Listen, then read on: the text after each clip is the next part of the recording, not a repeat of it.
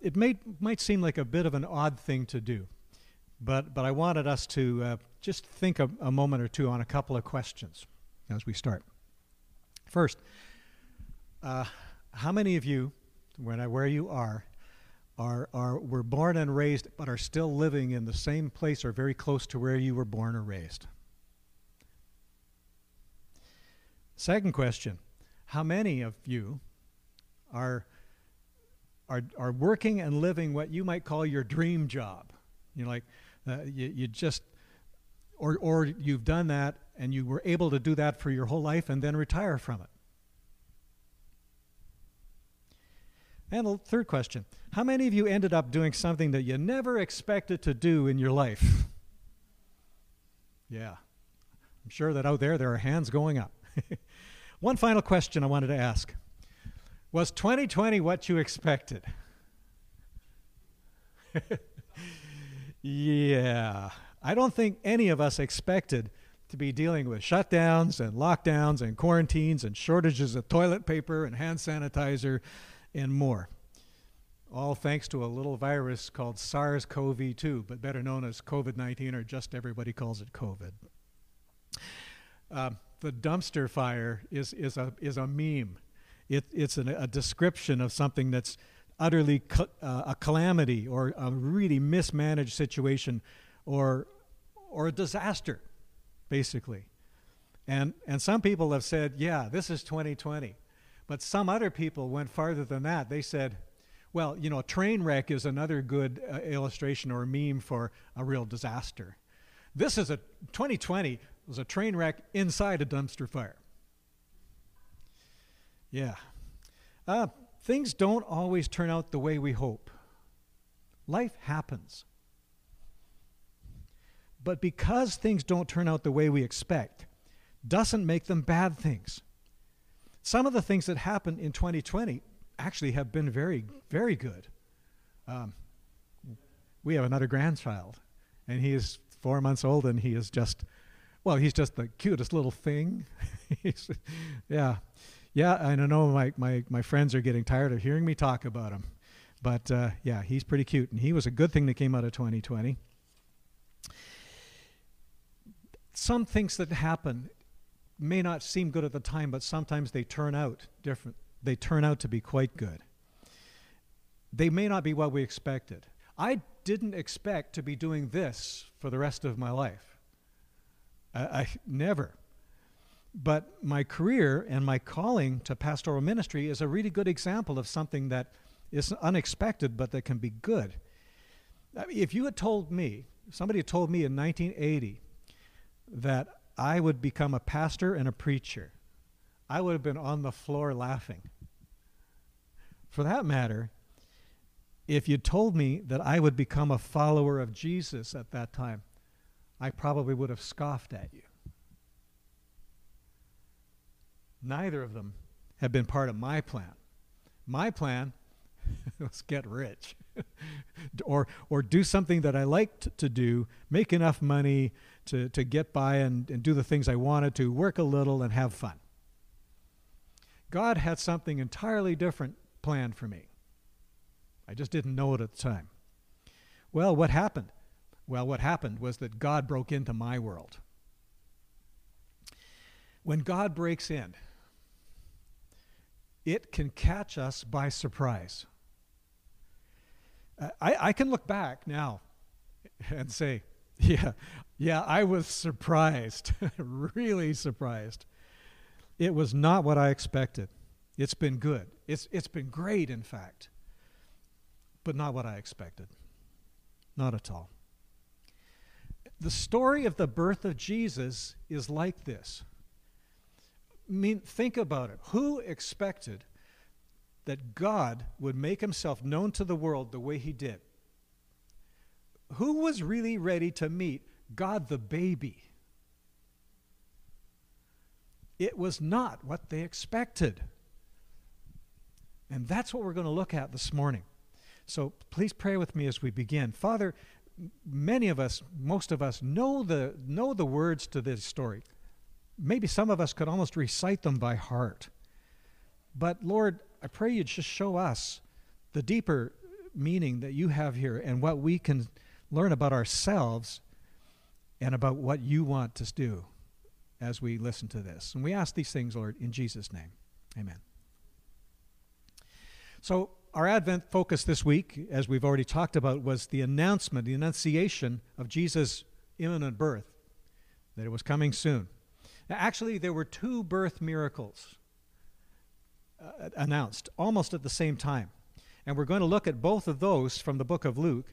And what we're going to see, and we're going to look at how these soon-to-be mothers and fathers, or the mothers and their husbands, handled this amazing news. And it's the story of two appearances of a messenger from God, but two very different responses. Where God had been silent in Israel, he had been silent for 400 years.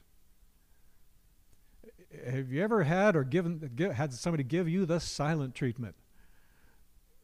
2 hours feels like a lifetime. 400 years God had not spoken to his people. And now he's going to speak again. And so the angel comes. The first visit is to a priest named Zechariah and his wife Elizabeth. The story is from Luke 1, and we're going to start at verse 5. So let's just read this together, and then we'll talk a little bit about it. In the time of Herod, king of Judah, there was a priest named Zechariah, who belonged to the priestly division of Abijah. His wife Elizabeth was also a descendant of Aaron. Both of them were righteous in the sight of God, observing all the Lord's commands and decrees blamelessly. But they were childless, because Elizabeth was not able to conceive, and they were both very old. Once, when Zechariah's division was on duty, and he was serving as priest before God, he was chosen by lot, according to the custom of the priesthood, to go into the temple of the Lord and burn incense. And when the time for the burning of incense came, all the assembled worshippers were praying outside. Then an angel of the Lord appeared to him, standing at the right side of the altar of incense. When Zechariah saw him, he was startled and was gripped with fear. But the angel said to him, "Do not be afraid, Zechariah. Your prayer has been heard. Your wife Elizabeth will bear you a son, and you are to call him John. He will be a joy and delight to you, and many will rejoice because of his birth. For he will be great in the sight of the Lord.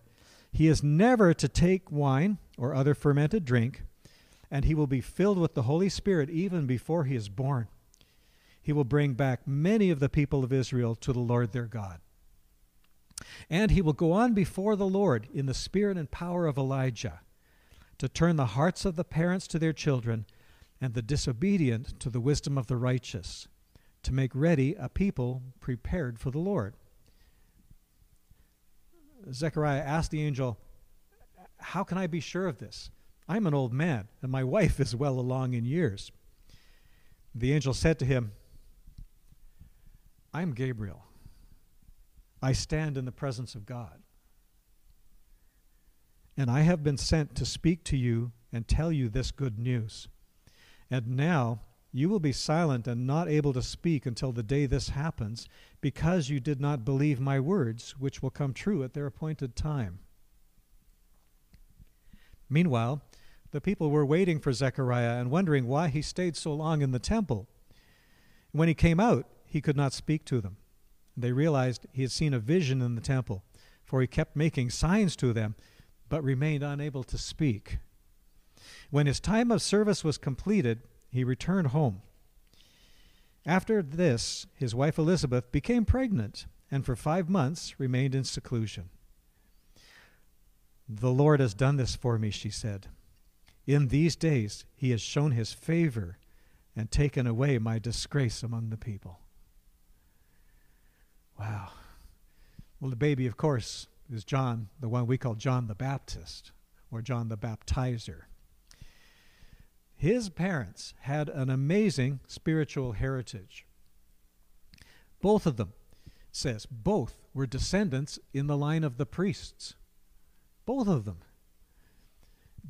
Zechariah from a priest named Abijah, and Elizabeth was in the line of Moses' brother Aaron, the first priest in the sacrificial system that God instituted.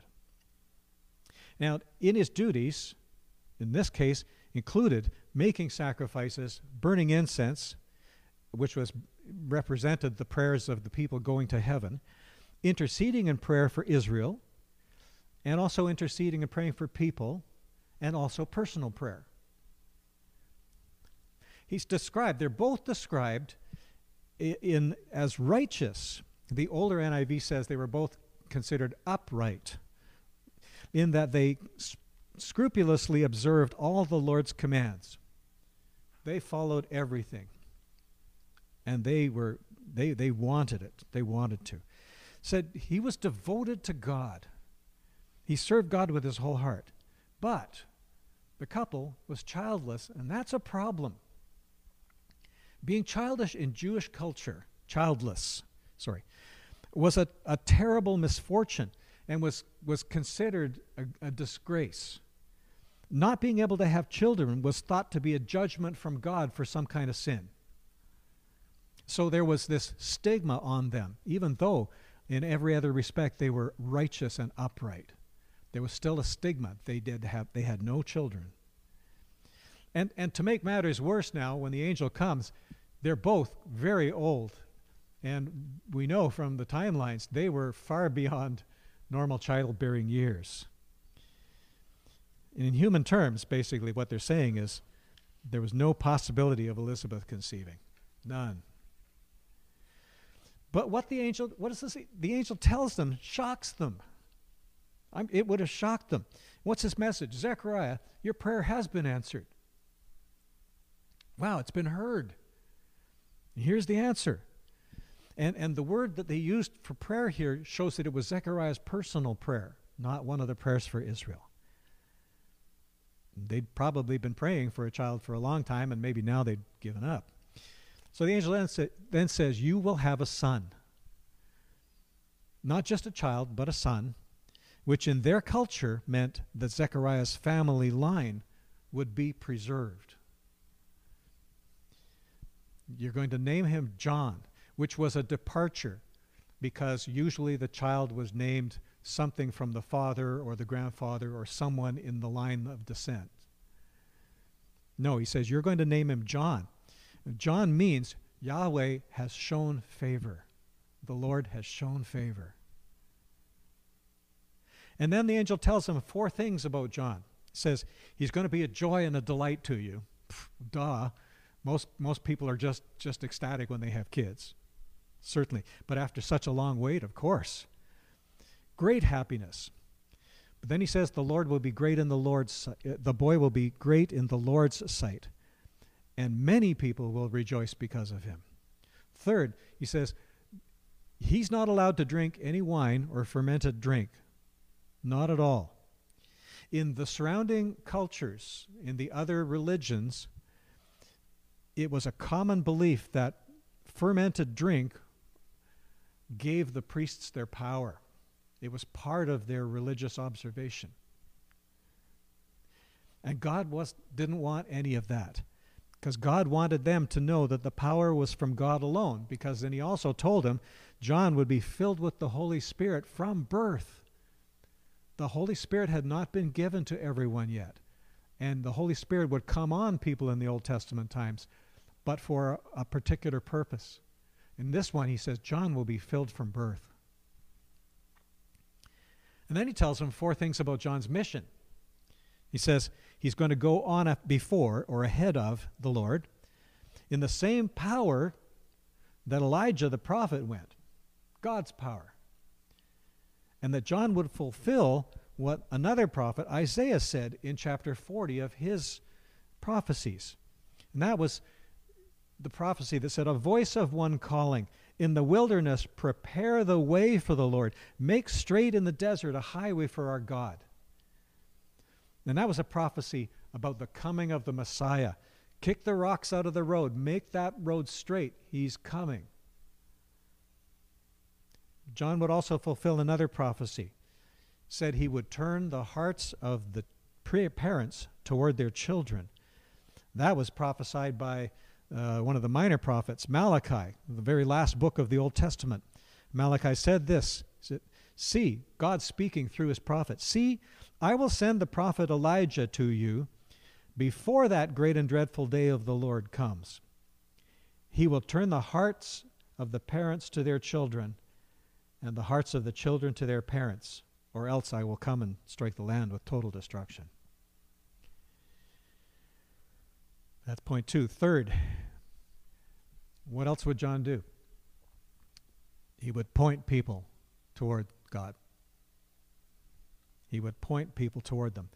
The message of preparing, repent for the forgiveness of sins. And so, by that message and what John did, John, last point, would make them ready for the Messiah's appearance. Ready in the sense that their hearts would be right, but they would recognize and respond to the Messiah when he comes. So John played an incredibly important role. He was born in the line of the priests. Priests would connect people with God. But this time, John would not be the intermediary. He wouldn't be the person that went to God for you, but point you directly to the one to come. Well, how did Zechariah respond to this fantastic news? How can I be sure? And it's like he's saying, as we'd say today, give me a sign. How do I know what you're telling me is even? How do I know this isn't bogus? So he expresses doubt. And he's saying, and he says to the angel, he's talking back, he says, look, I'm old. My wife is old. In human terms, this is impossible. He doesn't believe the message. Well, Zechariah gets his sign because the angel identifies himself. I'm Gabriel. I stand in the very presence of God. Gulp. And I've been sent to speak to you and tell you this good news. But because of his unbelief, Zechariah loses the ability to speak until the day his child is born. He has 9 months to think about how he responded to this message from God. Yeah, 9 months. Okay, so contrast that with his wife Elizabeth's response. What does Elizabeth do when she hears? Her response, the Lord has done this for me, she said. In these days he has shown his favor and taken away my disgrace among the people. And remember what John meant? Yahweh has shown favor. She recognized it right away. She recognized her pregnancy as God's favor. And I have a feeling that about maybe a few microseconds after Zechariah lost the ability to speak, he realized it too.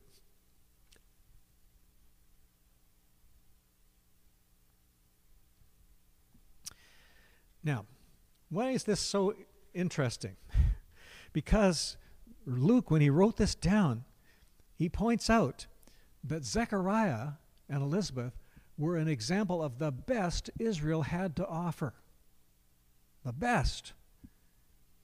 He was devoted to God, followed the laws scrupulously. Then the question is, why didn't he believe God's messenger? We don't know, but I have a suspicion.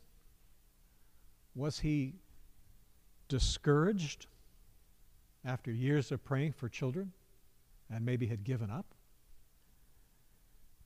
That's what we can do when times get tough or when we aren't hearing from God or listening. But don't forget, God is the God of the impossible. What's impossible for us is possible with God. Now, if those words sound familiar, Jesus spoke them. It's farther along in Luke in chapter 18, Luke 18:27. So we have 2 visits from an angel, 2 visitations, 2 responses. So the second one, of course, is the angel visits Mary, and then Joseph is going to hear from God in a dream. So this is delivered, and Mary, by the way, was Elizabeth's cousin. And she was young. Most people say that she would have been around 13 or 14 years old at this point. So let's carry on the story at verse 26, and we'll finish our story today.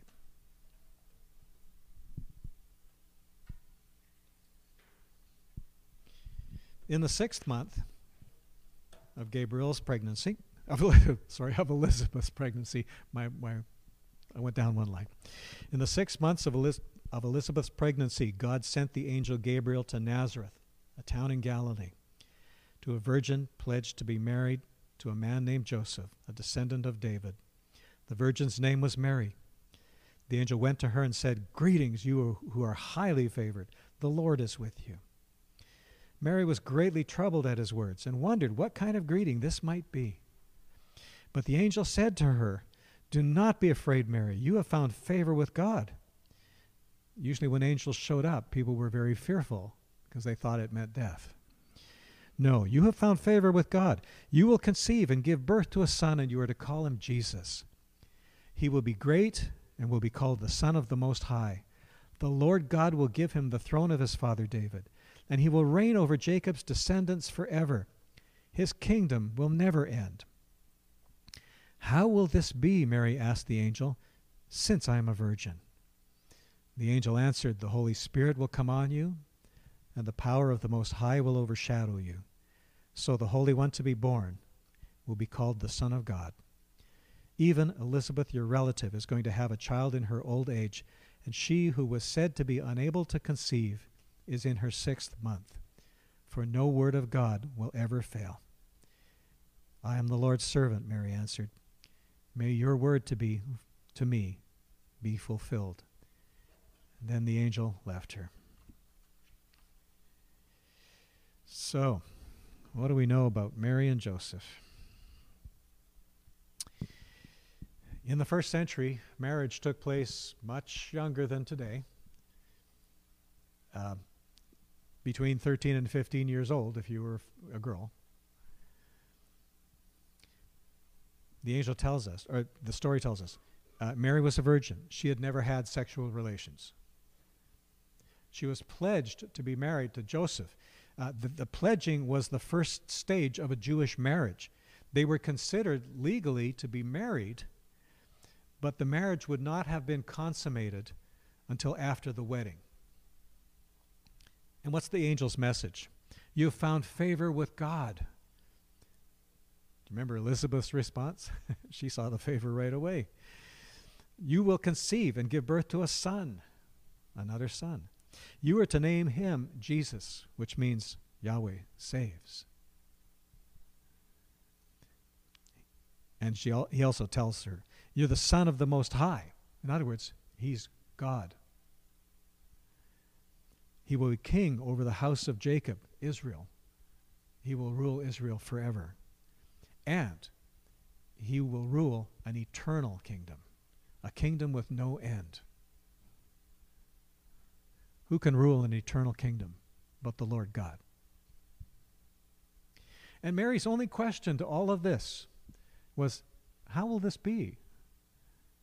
Because, she points out to the angel, as if the angel didn't know, because I've never been with a man. I'm a virgin. And the request is more for information. It isn't an expression of doubt like Zechariah's question. She just wants to know, how could this be? And so the angel tells her, the child will be born of the Holy Spirit. The Holy Spirit will come upon you, and you will conceive. And then he tells her, the Holy One will be born and will be called the Son of God. He will be holy because, of course, his Father in heaven is holy. And unlike Zechariah, Mary doesn't ask for a sign. But this messenger from heaven gives her one anyway, tells her about the other miracle. Her cousin Elizabeth is now pregnant. And Mary knew how long her cousin and Zechariah had been trying to have a family. And she knew their distress over being childless. What great news! Luke goes on to tell us, by the way, that Mary went to see Elizabeth and John. What great news, though. Not able to conceive, and now she's in her 6th month. For no word from God will ever fail. Nothing is impossible with God. So Mary responds simply, I am the Lord's servant. May your word to me be fulfilled. How did Joseph hear about the baby? Well, actually, it's not written down, but he probably heard from Mary. That would have been a conversation, huh? But we don't know for sure. But the way he responded is recorded in Matthew. It says that Joseph was a just man. He was a kind man. And he didn't get a face-to-face encounter with God's messenger, but an angel appeared to him in a dream. So if you want to keep a finger in Luke and go to Matthew, we can turn and read this as well. Chapter 1 of Matthew, verses 18 to 25.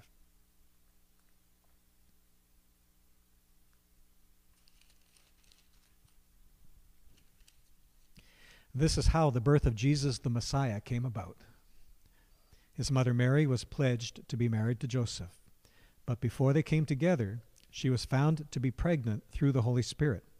Because Joseph, her husband, was faithful to the law and yet did not want to expose her to public disgrace, he had in mind to divorce her quietly. But after he had considered this, an angel of the Lord appeared to him in a dream and said, Joseph, son of David, do not be afraid to take Mary home as your wife, because what is conceived in her is from the Holy Spirit. She will give birth to a son, and you are to give him the name Jesus, because he will save his people from their sins. All this took place to fulfill what the Lord had said through the prophet.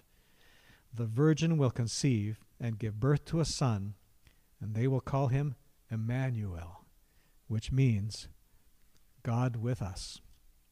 When Joseph woke up, he did what the angel of the Lord had commanded him and took Mary home as his wife. But he did not consummate their marriage until she gave birth to a son, and he gave him the name Jesus.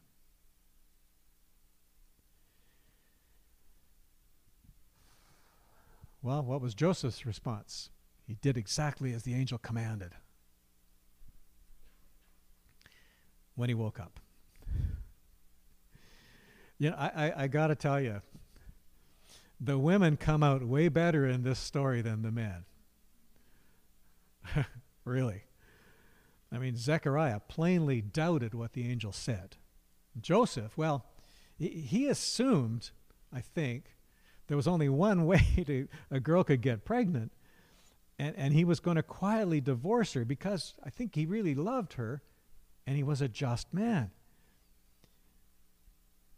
But he had to have his mind changed by an angel in a dream.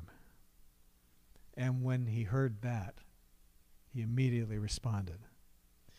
Elizabeth, on the other hand, she got it right away. Mary? Yeah. What you see in Mary is this quiet faith of someone who believed the angel and completely trusted that it was right. And her faith in God shines through.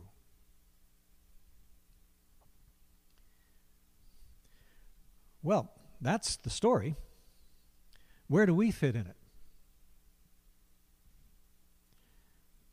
Well, are you a Mary, an Elizabeth, a Joseph, or a Zechariah?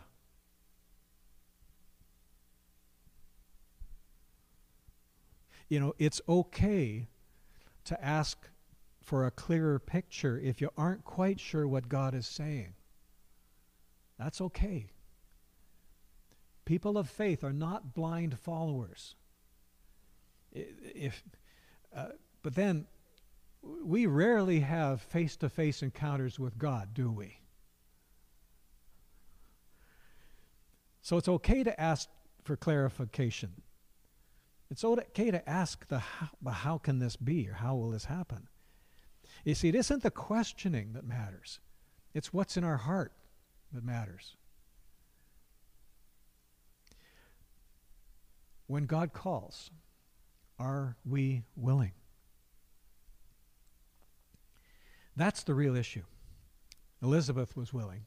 So were Mary and Joseph, once it was explained to Joseph. Zechariah, not so much. But he got with the program and ended up praising God when he realized that what he had hoped for years was finally going to happen. Not just the birth of a son for them, but that the Messiah was about to appear. And he started realizing his son was going to be the forerunner for the Messiah. And so when the baby is born and the relatives gather around and they're asking the father in that culture, what's the child's name going to be? He couldn't say it, but he wrote it down on paper. His name is John. And the first words out of his mouth in 9 months were praise to God. His tongue was loosed, I think it says in the King James. Zechariah realized. Oh, you can read his praise, by the way, the end of chapter 1. Luke 1, verses 67 to 79 is Zechariah's praise. But he realized this was a fulfillment of Isaiah's prophecy. The Messiah was about to come, and his son was going to be that forerunner. You know, the God we serve is the same God who arranged these miracles. The same God. A child for Zechariah and Elizabeth, and the truly astonishing birth of the Savior of the world to Mary. I am the Lord's servant. May your word to me be fulfilled. Mary said yes to God. What about us? Can we say those words when God speaks? Says to do something. Are we willing? Because when we are willing, what you'll find is that God can do extraordinary things through just ordinary people. Extraordinary things. When God is willing, when we are willing, God can do extraordinary things through us. So then, what is the response God wants to hear when he says to do something? Yes, Lord. Yes, Lord. One of our songs says, the chorus is, yes, Lord, yes, Lord, yes, yes, Lord. And I think now I get it. It's saying yes to God. Here I am, Lord. May your word to me be fulfilled. Because the way we respond reveals what we're made of. It takes faith to recognize God's voice, but it also takes character to say yes. The big question is, am I willing? Am I willing to change direction if God says change? Might not be what I expect. That's okay. Because it's what God asks that matters. We can't know what God is thinking. We can't know everything that God wants from us. That's a fool's game.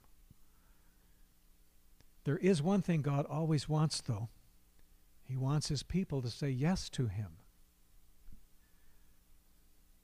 You know, sometimes we pray for God to move in our lives when what's really happening is God is there waiting for us to take simple steps of obedience and do what he's already shown to us. Steps that will lead into that fullness of his plan for us. And that might mean, depending on where you are, that might mean trying again. It might mean, well, trying again, because, I mean, how many of us really get it right the first time anyway? It might mean holding on and trusting him through a storm, a real bad one. And it might also mean stepping out in an unexpected way. Do we have the faith to say, yes, Lord, I'll do what you want? Yes, Lord, even though it seems impossible, we will do what you want.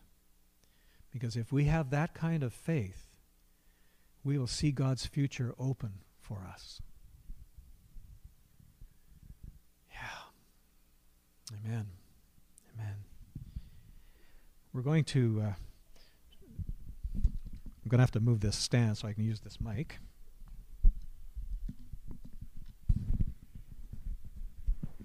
We're going to observe communion now. I think for the camera, I think I'll just bring this back up to the where I was speaking from. Yeah, this wasn't what we expected either, was it? We're so used to and have such joy when we share together among each other and share this. But we're doing that still because as we have communion together, God knows we are together. We're just not in the same building. And so, one of the two things that Jesus said he gave us as commands was this: to remember him. To remember not just that he came, not just that he was born, but why he came. And in one of our other Christmas carols that we'll sing in the next week or two, one of the lines says, "Born that man no more may die. Born to raise the sons and daughters of earth." Yeah. And so, are we still good, Hayden? Okay, good. Okay. And so he gave us symbols. 1 Corinthians 11 and the Gospels tell us on the night that he was betrayed, Jesus shared a supper with his disciples, a last supper. And they met together in an upper room around a simple meal, very much like the Passover meal. It was probably the Passover meal that they were used to observing as Jews. Those first ones were all Jewish. And he lifted the elements from the meal. He said, he lifted the bread to heaven, gave thanks for it, then broke it and passed it to the rest of them, and they passed it around. And he said, "This bread represents my body broken for you." They had no clue what he was talking about at that point. We do, because we know his body would be broken on a cross as he was giving his life as a sacrifice to pay for our sin. I'll never know how much it cost to see my sin upon that cross. So in the little cup that we have, the top layer peels off, and we have a small wafer. If you're at home, you probably have a small loaf or a piece of flat bread. It doesn't exactly matter except what it symbolizes. That as we take this together, we remember the Lord's body broken for us, and this represents it. And so, thank you, Lord, for this symbol that you have given to us. May we have a deeper appreciation and never forget the cost of the relationship we have with you now. Amen. And so he said, "This is my body broken for you. Do this. When you do it, remember me."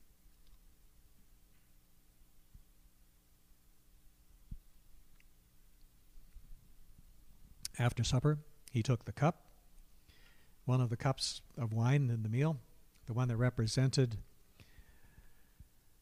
redemption, rescue. It represented rescue, passed over by the angel of death when the people of Israel were rescued from Egypt. And that's what they would always remember in their Seder, their Passover supper. We remember that we have passed over, that death has passed over us through the sacrifice of Jesus, because through his sacrifice in my place, I no longer have to die.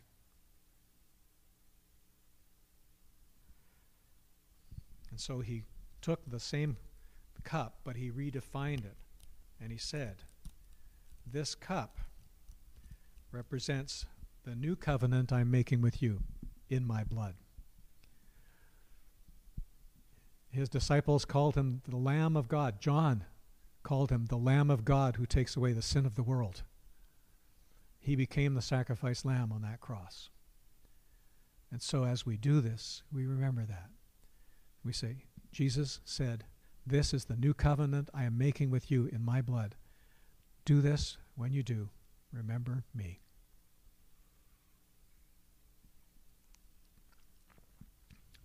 And he said, when you do, you are proclaiming what has been done until I return. And the reminder is also there. He's going to return. We don't know how, or we know how, but we don't know when. So we live our life as though it could happen in the next moment, but we also live our life as though we will honor him and serve him for a full life, whenever that ends. Let's going to sing one final song that combines these two, because it reminds us once more of why Jesus came in the retelling of the birth story. So let's sing that now.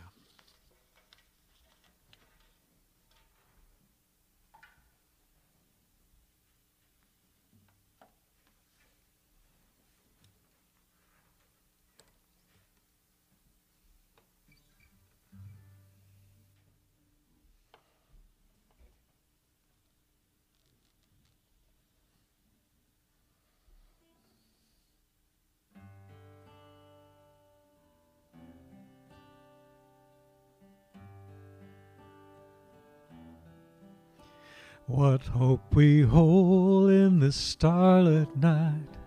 A King is born in Bethlehem. Our journey long we seek the light that leads to the hallowed manger ground. What fear we felt in the silent age, 400 years can he be found, but broken by a baby's cry. Rejoice in the hallowed manger ground. Emmanuel, Emmanuel, God incarnate here to dwell. Emmanuel, Emmanuel, praise his name, Emmanuel.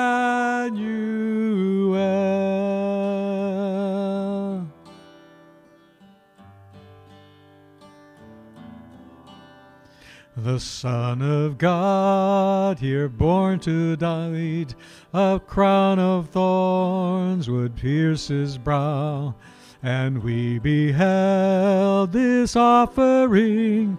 Exalted now the King of Kings, praise God for the hallowed manger ground. Emmanuel, Emmanuel, God incarnate here to dwell. Emmanuel, Emmanuel, Praise his name, Emmanuel, Emmanuel, Emmanuel, God incarnate here to dwell, Emmanuel, Emmanuel, praise his name, Emmanuel.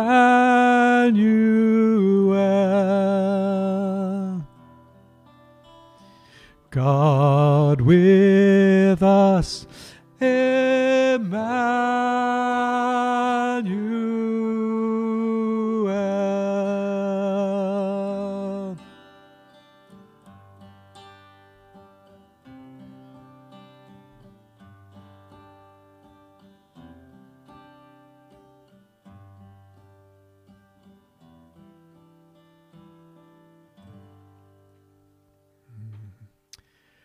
Let's pray.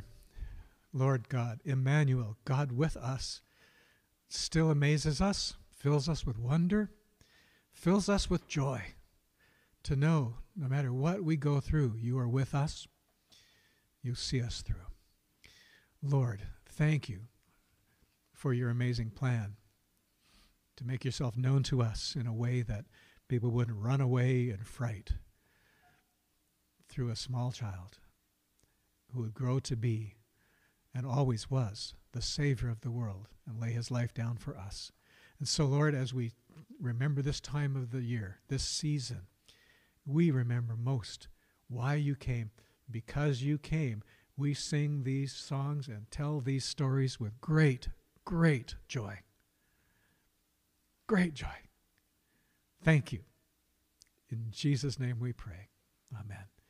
God bless you this week. I hope you have a great week as you let these stories soak in, as you read through the accounts of the Christmas story from the Gospels, and as we reflect in this time of Advent on the fullness of what it really meant.